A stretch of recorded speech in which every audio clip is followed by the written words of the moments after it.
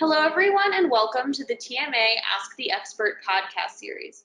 Today's podcast is entitled Imaging Patterns in Myelopathies and Myelitis. My name is Gigi DeFibri, and I will be moderating this podcast. The TMA is a nonprofit focused on support, education, and research of rare neuroimmune disorders. You can learn more about us on our website at myelitis.org. This podcast is being recorded and will be made available on the TMA website for download and via iTunes. During the call, if you have any additional questions, you can send a message through the chat option available with GoToWebinar. For today's podcast, we are pleased to be joined by Dr. Eoin P. Flanagan. Dr. Flanagan is an associate professor of neurology and consultant in the departments of neurology and laboratory medicine and pathology at Mayo Clinic in Rochester, Minnesota. He completed his medical school training at University College Dublin in Ireland in 2005. He completed medical residency in Ireland and became a member of the Royal College of Physicians of Ireland in 2008. He then pursued neurology residency at Mayo Clinic in Rochester and is board certified in neurology in the US. He completed fellowships in autoimmune neurology, multiple sclerosis, and behavioral neurology at Mayo Clinic. He received a master's degree in clinical and translational science at Mayo Clinic. He works in the autoimmune and multiple sclerosis neurology clinics and the neuroimmunology laboratory at the Mayo Clinic. His clinical expertise and research is focused on the diagnosis and management of autoimmune neurological disorders with an emphasis on inflammatory autoimmune spinal cord disorders and their mimics, including their MRI patterns. He also has an interest in the epidemiology of inflammatory demyelinating diseases of the central nervous system and autoimmune neurologic disorders. Welcome and thank you so much for joining us today. Sure, thanks very much for the opportunity to speak today. Great. So to start, just kind of broadly, what is imaging and what is its role in diagnosing myelitis and myelopathies? Well, I think when we think about spinal cord imaging, the most common modality that we use is MRI, and that's really where some of the interest I have in myelitis has started. The MRI can be very helpful in that when we see the pattern of abnormality on the MRI, it can often give us a clue to what the underlying cause is, be it an infection, be it inflammation, be it a problem of blood vessels or a stroke in the spinal cord. So really the MRI can be quite helpful. We often, when we do an MRI, we will often give contrast, which we term gadolinium contrast. And this can often reveal a certain pattern that can be suggestive of the underlying cause. So I think when a patient has a first episode of transverse myelitis, it's really important that the MRI be done with and without this gadolinium contrast. And what we've recognized is that some of the patterns can lead us down the right track towards the correct diagnosis. It's known that some people who have this enhancement or this gadolinium deposition that we see on the MRI, that's often associated with inflammation, but we can sometimes see it in non-inflammatory causes like vascular causes from a stroke or other causes. So, but the pattern of abnormality can be quite helpful. Great, thank you. And can you just talk a little bit about what the difference kind of between when we're talking about myelitis versus a myelopathy more generally? Yeah, so I think those terms are a little bit interchangeable. So when we think of the term myelitis, it suggests inflammation. The itis at the end is something that we recognize in medicine to be inflammation. And myel, M-Y-E-L, is a term that we use for spinal cord. So myelitis means inflammation of the spinal cord. Myelopathy is probably a broader term which just means disease of the spinal cord. And it doesn't mean necessarily that it's from inflammation. It could be from, again, a stroke or some sort of other process, a tumor, or lots of other different processes that can affect the cord. So the itis refers to inflammation, and that's where it comes into transverse myelitis, the transverse being across the spinal cord, so representing inflammation across the spinal cord. Okay, great. Thank you. And I know you talked a little bit about contrast, but can you just expand a bit on, what the purpose of contrast is and when someone should have it? And when someone is told that they have, contrast enhancement, what does this mean? Yeah, so again, the contrast we're talking about with MRI is gadolinium. With some other scans like CT scans, it's iodinated contrast. It's a little bit different. So if you have an allergy to a CT contrast, that doesn't mean that you will not be able to receive the gadolinium contrast. The utility of the contrast is that when it's present, it suggests that there might be some inflammation, such as we would see with an autoimmune process affecting the spinal cord, or such as we might see with an infection affecting the spinal cord. I think it's useful for patients to receive the contrast if they do have an episode of myelitis, as I mentioned earlier, because often the pattern can be helpful, or the presence or absence of the contrast being present can be helpful to suggest more inflammation than less likely inflammation if there's no evidence of any contrast enhancement. So what often happens is patients, when they initially present, an MRI will be done and there'll be evidence of lots of contrast enhancement, which would mean active inflammation. And then maybe 6 months later, if they have a repeat MRI, that active inflammation may have gone away and there may no longer be any evidence of contrast enhancement. Okay, great. Thank you. And can you miss lesions with MRI if contrast is not used? I think so, yeah. Sometimes we will see some contrast enhancement of the covering of the spinal cord, which we call the meninges, or the outer layer of the spinal cord, and that can often be missed if you don't do an MRI with contrast, or small little lesions may not be seen. So the gadolinium can be helpful in that things that are missed on the initial sequences may be picked up, and also the pattern then can help suggest what the underlying cause is. Okay, and are there any health risks or side effects that are associated with gadolinium enhancement when you actually get contrast? Well, the gadolinium contrast appears to be safe. There's no patients that I'm aware of that have ever developed confirmed symptoms from gadolinium. Now, we know that when patients get multiple MRIs, 10, 20 MRIs over time, sometimes we can see some deposition of the gadolinium metal within the brain, but it's never been shown to cause any symptoms in anybody.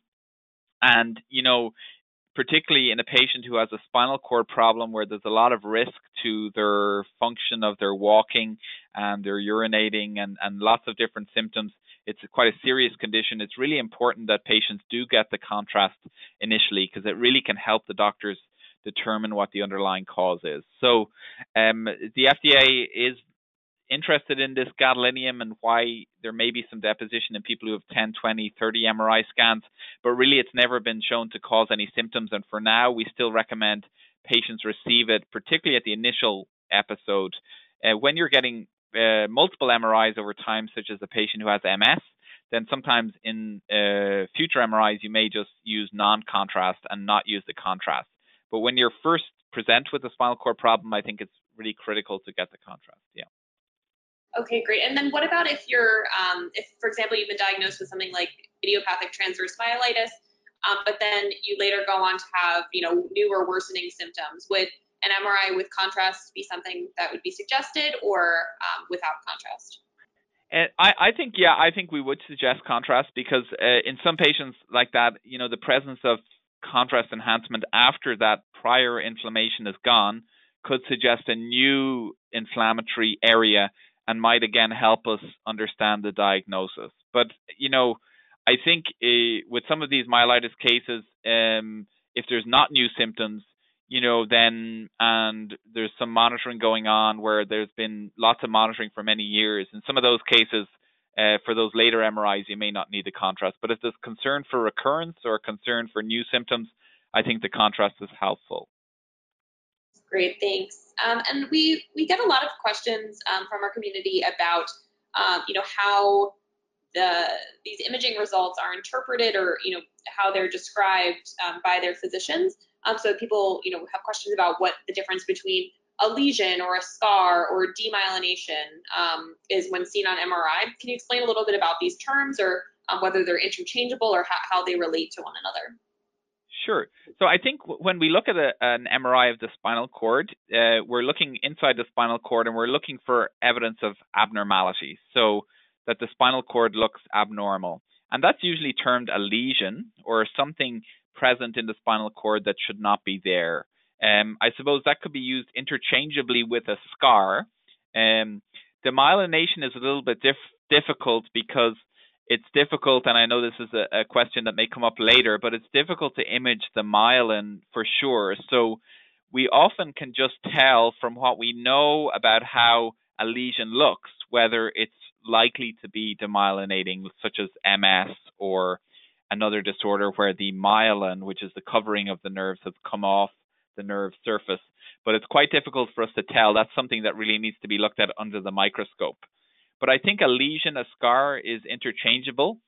I will mention that we are interested in looking at how the lesions change over time. So if someone has an initial episode, say, of transverse myelitis, and there's a large abnormality within the spinal cord, in some patients, that abnormality goes away completely.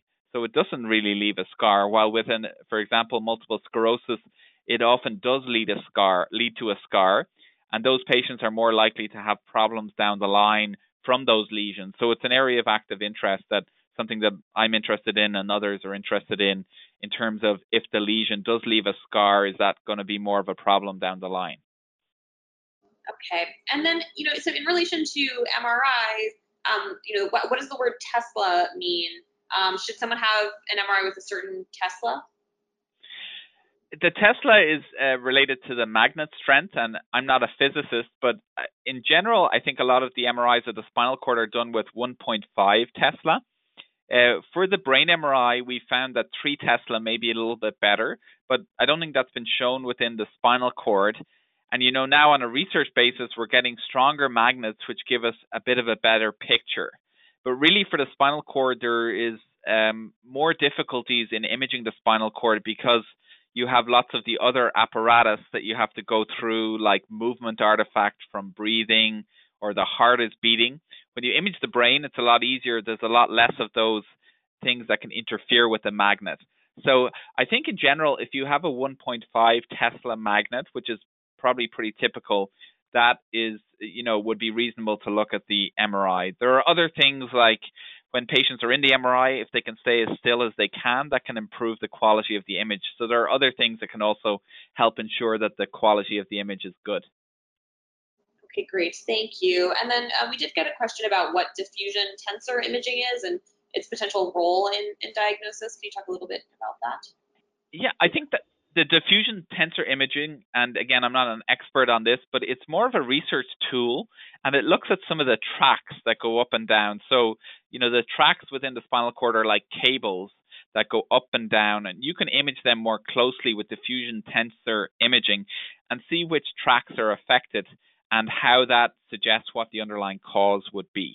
But this is not something that's usually used in the clinical setting. So in a patient who comes into the hospital, we generally use the more routine MRI sequences, and diffusion tensor imaging is something on a research basis that helps us understand what the disease process is, and that might give us more insight into why things happen, what treatments might work, how we can better understand patients who get inflammation within the spinal cord.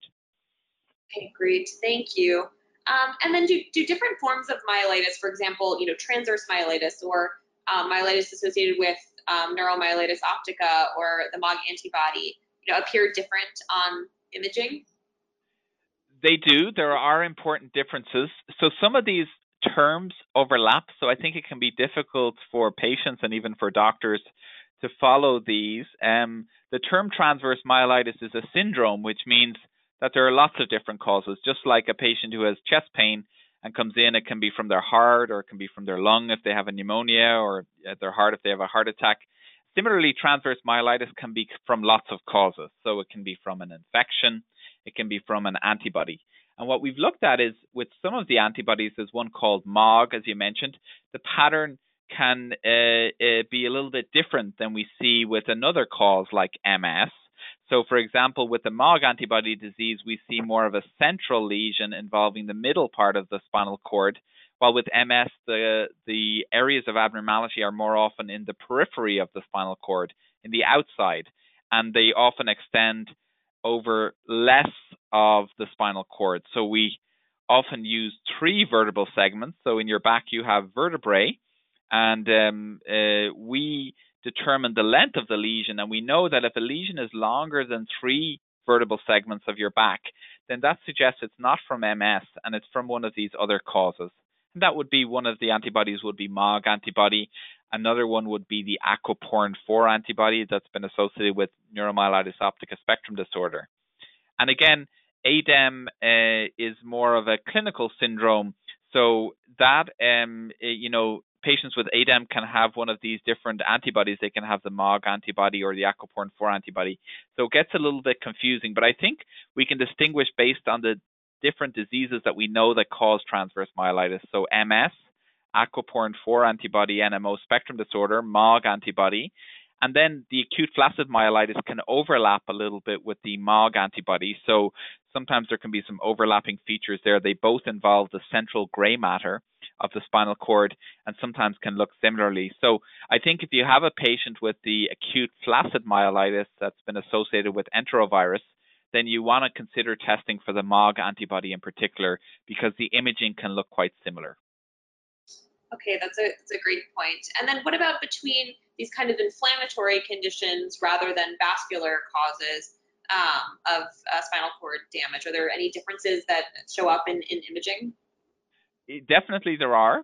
There's a special type of sequence that you can use to look for a spinal cord stroke. It's called diffusion-weighted imaging, and that can be useful in the acute setting because that usually shows abnormalities of a stroke.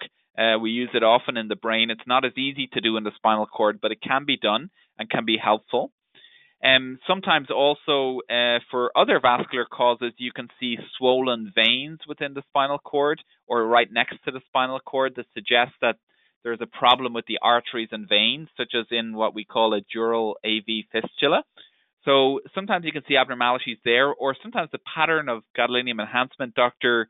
Nicholas Zaleski, who's been on this podcast before, had reported a pattern where there was a missing piece of that enhancement within the lesion that can be suggestive of a fistula. So there are important differences, but there are also overlapping features. So we find many patients who have received a diagnosis of transverse myelitis, it turns out that they do have a vascular cause. They do have either a spinal cord stroke, or they may have an abnormality of the arteries and veins.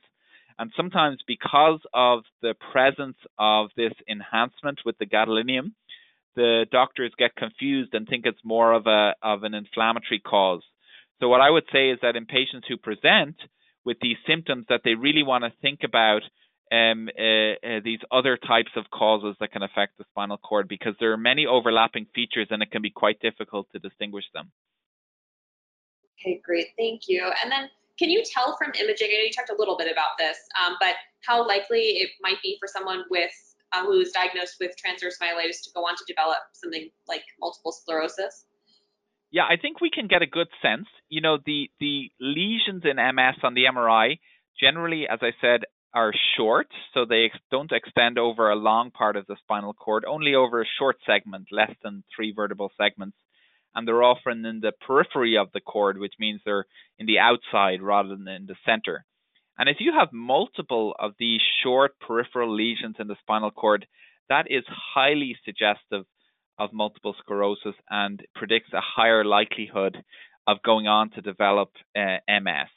If you just have one short lesion, then it's difficult. And if there's no lesions in the brain or elsewhere, then we have to follow those patients. Sometimes we'll repeat the MRI down the line. We'll follow them and see if they develop a new episode that confirms MS. So in some cases, it's hard for us to predict, and then we have to follow the patient over time. Okay. And then can imaging appear normal in these conditions? So if someone, presents and their physician is thinking it's maybe transverse myelitis, can the MRIs be normal and then they still be diagnosed with transverse myelitis or one of these other conditions? Yes, I think it can be. That would raise a bit of a red flag for a couple of things. One is in the very early stages of a spinal cord stroke or spinal cord infarct, the MRI can be completely normal. And then if you repeat it many days or a week later, you may see the abnormality come up. So that's one situation where the MRI may be normal, that is a mimic of transverse myelitis or inflammation, but is actually a stroke within the spinal cord. Other times, if you image the patient too early, so say if the patient has their symptoms and you image them a half an hour or an hour after their symptoms, the lesion may not have fully developed yet. Or if you image them late, a few months after they had the episode, then the lesion may have resolved completely and you may not see it. So it depends a little bit on the timing also. And also you really want to look out for a spinal cord stroke if the initial MRI is normal. If the MRI is completely normal, then you always want to think, and if you do a repeat MRI and it's still normal, then you want to think, are we sure this is myelitis, or is there a problem elsewhere? For example, in the nerves, there's other diseases like Guillain-Barré syndrome, where it affects the nerves and not the spinal cord, but it can present similarly. Or is there other issues going on that are not neurologic related per se? Okay. And then who reads or interprets the imaging from an MRI, and what happens when someone's doctors maybe disagree about the imaging results? Okay. Well, I think in general, there's a radiologist, and at Mayo Clinic we have neuroradiologists who are experts in neurologic disease only. In other places, it may be a general radiologist. A lot of times, MS doctors will read their own MRI. And this is because we have experience with, we see lots and lots of patients with MS and with related conditions, transverse myelitis and other disorders. So a lot of times we'll look at our own MRI. And what I encourage all our neurologists out there to do is to look at the MRI themselves and look for these different patterns, because we've reported that the pattern of abnormality can be quite suggestive of the underlying cause. And, if you look yourself, the radiologist may not be aware of some of these patterns, but as an MS physician, you may be more aware and more experienced than the radiologist. So I think we often encourage our doctors, neurologists, to look at the MRI themselves. And that can happen if the radiologist is not experienced. Then sometimes the neurologist can say to the radiologist, well, this looks to me like it might be aquaporin 4 antibody or MOG antibody as a cause. And a lot of times, we'll discuss back and forth and usually reach a consensus about what we think. So in cases where our radiologist says they think it's one thing and I disagree a little bit, I'll talk to them, and sometimes they'll make a change in their report to reflect what I said. Or other times they'll explain to me what they meant, and I'll agree with them, and I'll say, oh yeah, that was just an artifact, for example, from movement, and it wasn't really an abnormality. So usually that's a time for the doctor and the neurologist and the radiologist to chat and kind of go over things and try and reach a consensus. Yeah. Okay. And then, so when someone has been diagnosed with one of these conditions, are there any guidelines for how often someone should get an MRI after their diagnosis? So I think it depends a little bit on the underlying cause. So if a cause was found, for example, the MOG antibody, the aquaporin 4 antibody, then oftentimes with those patients, we only image them when they have a problem. So we will, if they've found a definitive cause, everything fits well, then if they develop a new episode, then that will be a time where we would repeat the MRI, develop new clinical symptoms. On the other hand, we know that with patients who have MS, for example, that they can get new lesions even if they don't have symptoms. And in that situation, we will sometimes monitor the MRI to see if they're getting lots of new lesions. And if they are, then maybe that suggests that the medication they're on is not working. If there is no cause found, then probably routine repeat imaging is helpful. So for example, if a patient develops some symptoms, you don't know the cause, repeating an image in 3 to 6 months can be helpful, because if the inflammation is all gone away or the changes are all gone away, that might suggest it was a one-off inflammation such as a virus or an antibody. While if things are getting worse over time, that might suggest, is this something else? Could this be a tumor? Could it be sarcoidosis? Could it be some sort of other condition that, we weren't able to pick up right away, but now we're able to get a better handle on things? So I think repeating imaging when you don't know is helpful. And also sometimes patients who have an initial episode of transverse myelitis will go on to develop MS.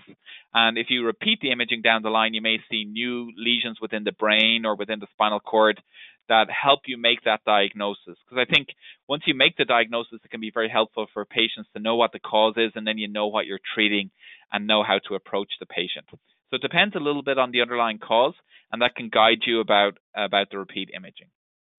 Okay, great. Thank you. And so for someone with, idiopathic transverse myelitis or what they think is maybe a monophasic situation, is there any benefit to getting routine imaging done? And if so, how often would this be the case? Would it be once a year, every other year? Yeah, I think if there is a concern that this might develop into MS, for example, it's a short lesion, or there's some changes called oligoclonal bands in the spinal fluid, then repeating an image in 6 months or a year of the spinal cord and the brain might be useful to see if you're developing new lesions that can confirm that diagnosis.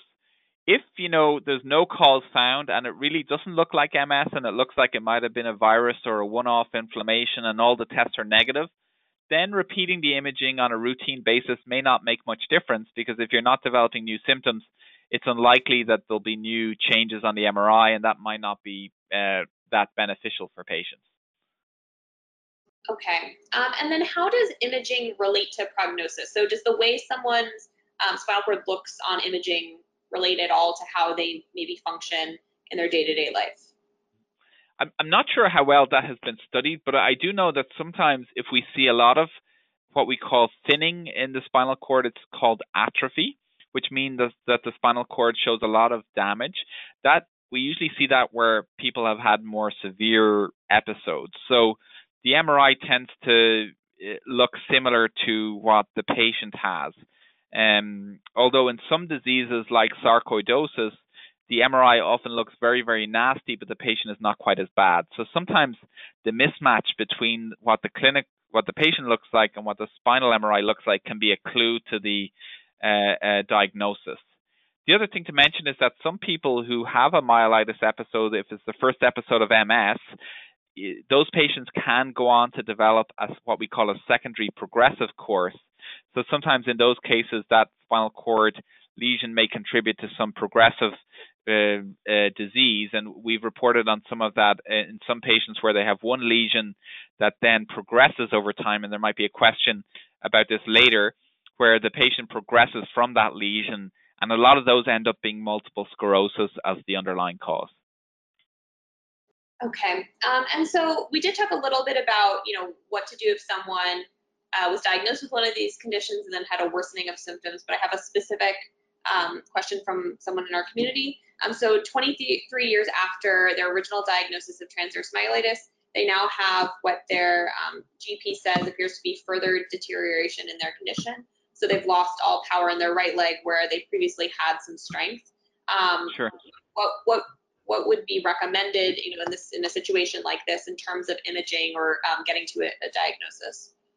So I think at that stage, then you're really going to be concerned about that initial episode being an episode of MS, and now the patient has got a secondary progressive cause. There is a form of MS that some people use a term, it's called single attack progressive MS, which means patients just have one episode, and then from that lesion, from that scar in the spinal cord, they develop progression from that lesion, and it results in worsening over time. So I think now that patient should probably undergo a repeat MRI of the head, the cervical, and the thoracic spine with and without contrast to see if there are other lesions suggestive of MS, and the spinal fluid may also be helpful to see if there's evidence of oligoclonal bands, to see if this could be something along the realms of secondary progressive MS. And that's important because recently we have now discovered that there are new medications available for some of the progressive forms of MS. So in the past, we didn't have medications for that, but now that we do, it would definitely be worth kind of trying to figure out that further. Yeah. Okay, great. Thank you. And so another question came in. This person was diagnosed with TM this past December, and their subsequent MRI done in April showed a persistent cord signal abnormality with no improvement and increase in the extent of cord involvement, as well as slight enhancement along the right edge of the cord not seen previously. Is this normal? No further treatment has been offered to them, but they do have a repeat MRI booked for October. So this would raise a red flag to me. This would say to me, because the previous diagnostic criteria for transverse myelitis state that the patients should not worsen past 21 days. And similarly, the MRI should not get worse over time. Now, it's not uncommon for a scar to be left within the spinal cord, so the imaging may not resolve completely. But if the imaging is getting bigger and there is more enhancement or ongoing enhancement many months after the episode, with MS and with many of the other inflammation disorders, the enhancement will be gone away within 3 months. Almost 98% will be gone. So if you have persistent inflammation on your MRI many months later, that's a situation where you need to reconsider what the diagnosis is. Is this really transverse myelitis? Because this would not fit well. And at that situation, you want to consider, could this be something like sarcoidosis, which can cause this slow, gradual progression over time? Could this also be from compression of the spinal cord from our discs, from arthritis in the neck, that can sometimes cause this more progressive form over time, that can sometimes be associated with some mild inflammation that doctors mistake for transverse myelitis when it's actually due to the degenerative disc disease? Or could it be something else, some other a type of disorder, a vascular disorder like a dural AV fistula would be another thing we would think about, or less likely some sort of tumor. I think that would be a little bit less likely because they're quite uncommon. But really, that would be a point where I might seek an expert opinion at a territory referral center who deals with a lot of transverse myelitis, like Mayo Clinic or other territory referral centers around the country where they have, dedicated clinics to see if there might be a different cause. Yeah. Okay, great. Thank you. So another question we got is this person's daughter has MOG antibody-associated disease and has continued to test positive for almost 3 years despite preventive treatment. The question is it possible that MOG could be a progressive illness like with MS? They ask this because on several occasions their daughter seems to be having a relapse, but no new inflammation has been shown on MRI, and this is both with and without contrast. And she's also had issues with vision, loss of peripheral vision. So, if you could comment on that. Yeah. So, with the MOG antibody disease, there has not been really any cases or 1 or 2 cases where they had progressive disease, this secondary progressive form that we see with MS. So we really think that that's not something, although it's not been fully well studied yet because this is a new disease, but we really feel that this is not something that patients tend to get. Now, on the contrary, in patients who have had transverse myelitis associated with the MOG antibody, sometimes we can see worsening if patients get a viral illness. For example, if they get the flu or if they get some other virus that is common in children, this spinal cord can be a weak point for them and some of the symptoms can come back. And in that situation, the repeat MRI can be normal. So, I would be concerned about something like that. In general, with MOG antibody disease, at least in my experience, when they do have a relapse, which they can have more of a relapse, they can go on to develop a relapse, the MRI will usually show changes that are confirmed. Now, also, it depends on the quality of the MRI. Was the patient able to stay still during the MRI, etc.? But that's something, we usually see. Now, with MOG antibody disease, the antibody may remain present, and that predicts an increased risk of relapse, but it doesn't mean that they're guaranteed to have a relapse. So we do see some patients where the antibody is still there, and we tend to treat them based on their clinical symptoms rather than treat the antibody. So we look and see if they have developed new episodes. And in regard, it would be hard for me to comment on the vision, but we know that patients with MOG antibody optic neuritis is very common, the most common manifestation. So it would be worthwhile them seeing a neuro-ophthalmologist to see if they've been developing episodes of optic neuritis too. Okay, great. That makes sense. So another question is that this person is 5 years out from their TM diagnosis. If they were to have an MRI of their spine now, would there be evidence of damage, prior damage to the cord? And if so, how would this differentiate from an acute attack? I know we talked a little bit about this, but if you could comment. Yeah, no, I think to reiterate that is fine. So it depends a little bit on the cause. So if the cause, for example, was aquaporin 4 antibodies or MOG antibodies, they oftentimes the large lesion that you see with lots of inflammation initially and lots of contrast enhancement, when you do the repeat imaging, the lesion will often be much smaller or may even be gone away. and the contrast enhancement that tends to come with the active inflammation will often be gone away. And similarly, if it's an MS lesion, the lesion may be big initially with the contrast enhancement and then may go away. But the MS lesion seems to be more likely to leave a scar within the cord. So it'll look a little bit different, and sometimes there can be some thinning of the spinal cord in that area left over, so that in the acute situation, the lesion is swollen from all of the active inflammation, and then later on, there's a little bit of thinning in the spinal cord as a residua of that inflammation. Okay. And then how often do you see complete resolution of lesions in MOG-associated myelitis after treatment? So that's an excellent question, and that's actually our latest research project. We're looking to see how commonly, I would say probably in our preliminary experience, probably 60 to 70% resolve, and then the remainder, the lesions are usually much decreased in size, and sometimes there's a little bit of signal abnormality there. But that's certainly an area of active research of ours at the moment. Okay, great, thank you. And then how can TM caused by Sjögren's syndrome be differentiated from TM caused by MS? Is there a way to tell that? Well, I think when you have a patient with Sjögren's syndrome and they develop transverse myelitis, you have to consider testing for aquaporin 4 antibodies in the blood, because Sjögren's syndrome and neuromyelitis optica spectrum disorder associated with this aquaporin 4 antibody often coexist.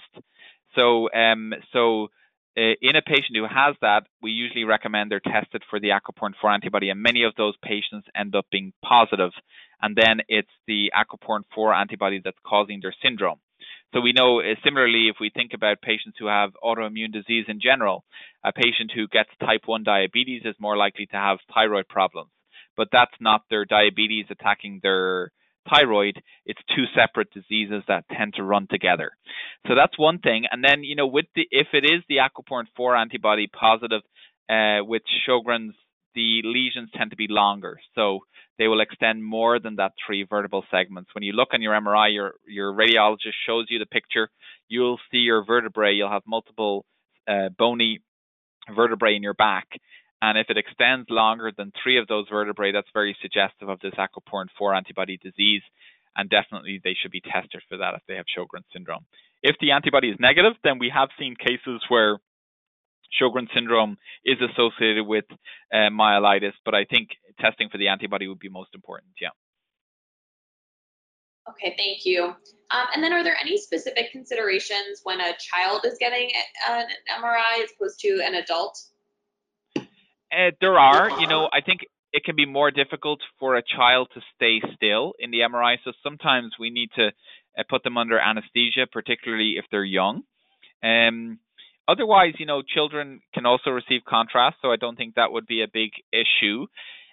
Sometimes seeing abnormalities within the brain, in very young children, there can be changes of myelin development as the myelin is growing, that need to be differentiated from, abnormalities of MS or other things. So I think they're probably the major differences, yeah. Okay, and I know at the beginning you mentioned about imaging myelin, but if we can talk a little bit more in detail about that. Is there a way to image myelin, or is it too small, or what are the reasons that we might not be able to image myelin? Yeah, I think it's difficult for us to see myelin specifically. It's quite small, and it covers all these, what we think of as these axons or electrical cables. So it's like the copper insulation on your wires. And when you have multiple, you're talking about millions of wires, all with their own insulation within the spinal cord, it's hard to see individual myelin. So that's something we have to see under the microscope. But in saying that, we have such good experience with all these diseases that, if I see a spinal cord full of MS lesions, I can recognize that no problem, because it's kind of a pattern recognition. And we know from our experience that when we see that pattern, that's going to be demyelination on the MRI, and that's going to be MS. So I think with experience, we can often predict that that's likely to be demyelination, but you can only really see it under the microscope when you stain it with certain stains under the microscope. And we don't like to do biopsies of the spinal cord, because the spinal cord is kind of prime real estate there, and any sort of taking any tissue from there could result in paralysis and make things worse. So we generally don't do any spinal cord biopsies, but that's the way we would see it. Okay, great. Thank you. And if you could talk a little bit about maybe what the future of imaging looks like. Are there any improvements that you know of that might be coming in the near future, or what the future holds kind of for imaging? Yeah, I think imaging has improved a lot, even over the last 20 years or 30 years since I suppose MRI has been around. The discovery of MRI was a huge benefit for all of us in the field of MS and transverse myelitis, and really allowed us to see all these lesions. And what we've noticed over time is that the quality of the imaging is improving such that we can recognize different patterns that go with different diseases. While previously the imaging quality was poor, it's just like the imaging quality in your TV with high definition and things like that. We can see things much clearer, which gives us a better sense of what the diagnosis is. In terms of the future, I think some of these imaging techniques that we mentioned earlier, the diffusion tensor imaging, we're getting better at. We're getting better in the brain at looking at cortical lesions within MS and some of those other diseases where previously they were difficult to see on the MRI. So I think technology is improving all the time, and I think the improved quality of MRI over time has really helped us in understanding the diagnosis in these cases.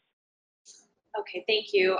And we just got a question asking about, why is it that in MOG-associated TM, or I would also say in NMOSD, why the lesion can be so extensive or so long? Yeah, we don't really know exactly why that happens.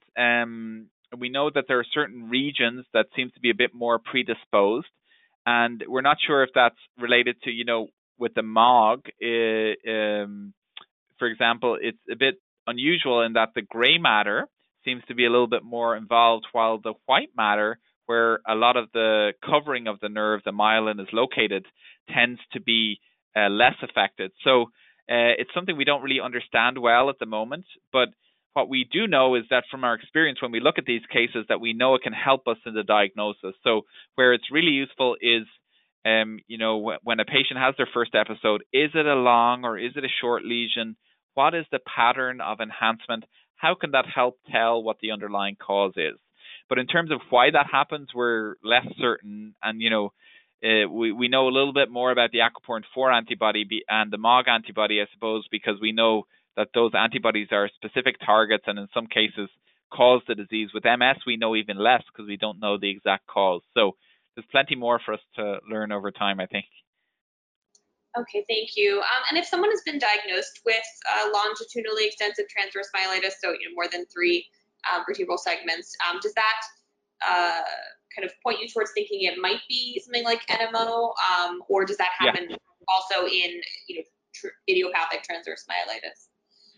So what I would say is that would point one towards testing for the aquaporin 4 antibody and looking for this NMO spectrum disorder. With MS, the lesions are very rarely long, so they're almost always short. So it's very helpful to distinguish from MS. But there are lots of other things that can cause long lesions, lots of other causes of transverse myelitis, including idiopathic transverse myelitis, sarcoidosis, MOG antibody disease. So there's a whole range of different disorders that can cause long lesions. So what it does is it helps the doctors kind of narrow the diagnosis away a bit from MS and more towards some of these other causes. But there's lots of different causes of long lesions. So if they test for the aquaporin 4 antibody and it's negative, then what sometimes we see is the doctor says, well, the antibody is negative, but it's still this NMO spectrum disorder. But I would warn people to be careful in that situation. You need to look for other things because there's lots of things that can cause long lesions. So it's important to do lots and lots of testing in that situation if the antibody comes back negative for the aquaporin 4. Yeah. Great, thank you. And can imaging be used to tell if an acute treatment is working, or is imaging not really used for that purpose? I think so, yeah. We will often do a repeat MRI. Sometimes we'll treat patients with steroids or plasma exchange. And then when we do a follow-up MRI, we often do it to see, is the patient getting better? For example, if people are very severely paralyzed, and sometimes it can tell us that the treatment has worked, or it can tell us that, listen, we're barking up the wrong tree, and in fact the MRI looks worse, and this treatment is not working. Maybe we need to reconsider. Was this a spinal cord stroke? Is it not inflammation? So repeating the MRI can be useful in the early stages in that situation. Yeah. Great, thank you. And then is there any research being done using imaging, whether it's at Mayo Clinic or elsewhere that you know about? I think so. There's lots of people looking at the stronger magnets. So the 7 Tesla magnet is something that they're looking at more in the brain than the spinal cord. We're also looking at, we've collected a lot of patients over time. So we're looking at the patients that we do have with MOG antibody and trying to see what are the differences from MS. How can we differentiate the brain MRI of a patient with aquaporin 4 antibodies from MOG antibodies from MS? And this is something we're always trying to do so we can help doctors who see these patients to recognize which disease it's likely to be. So there's lots of research going on. We're looking at lots of the patients who've already had MRIs, and then we're also following some patients who have had MRIs and seeing what happens to them over time. How do those MRIs change? So I think there's lots happening in the field in that area. And then we have new techniques like the diffusion tensor imaging that we're looking at in terms of learning more about those specific tracts. Yeah. Great, thank you so much. And so, we are towards the end of our questions. Was there anything, that you feel like we didn't cover that we should talk about imaging and its role?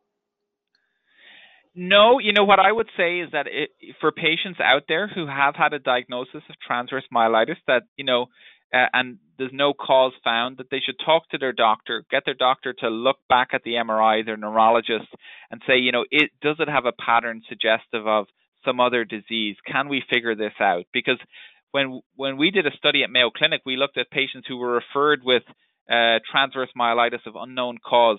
And in about 70% of those patients, we were able to figure out the exact cause. So I think, and the same would be true at other myelopathy centers. So I think the message out there to patients is if you have a transverse myelitis and they don't know the cause, it's worth going back to your neurologist, having them relook at the MRI. Is there a cause that can be found, or is there ongoing active inflammation?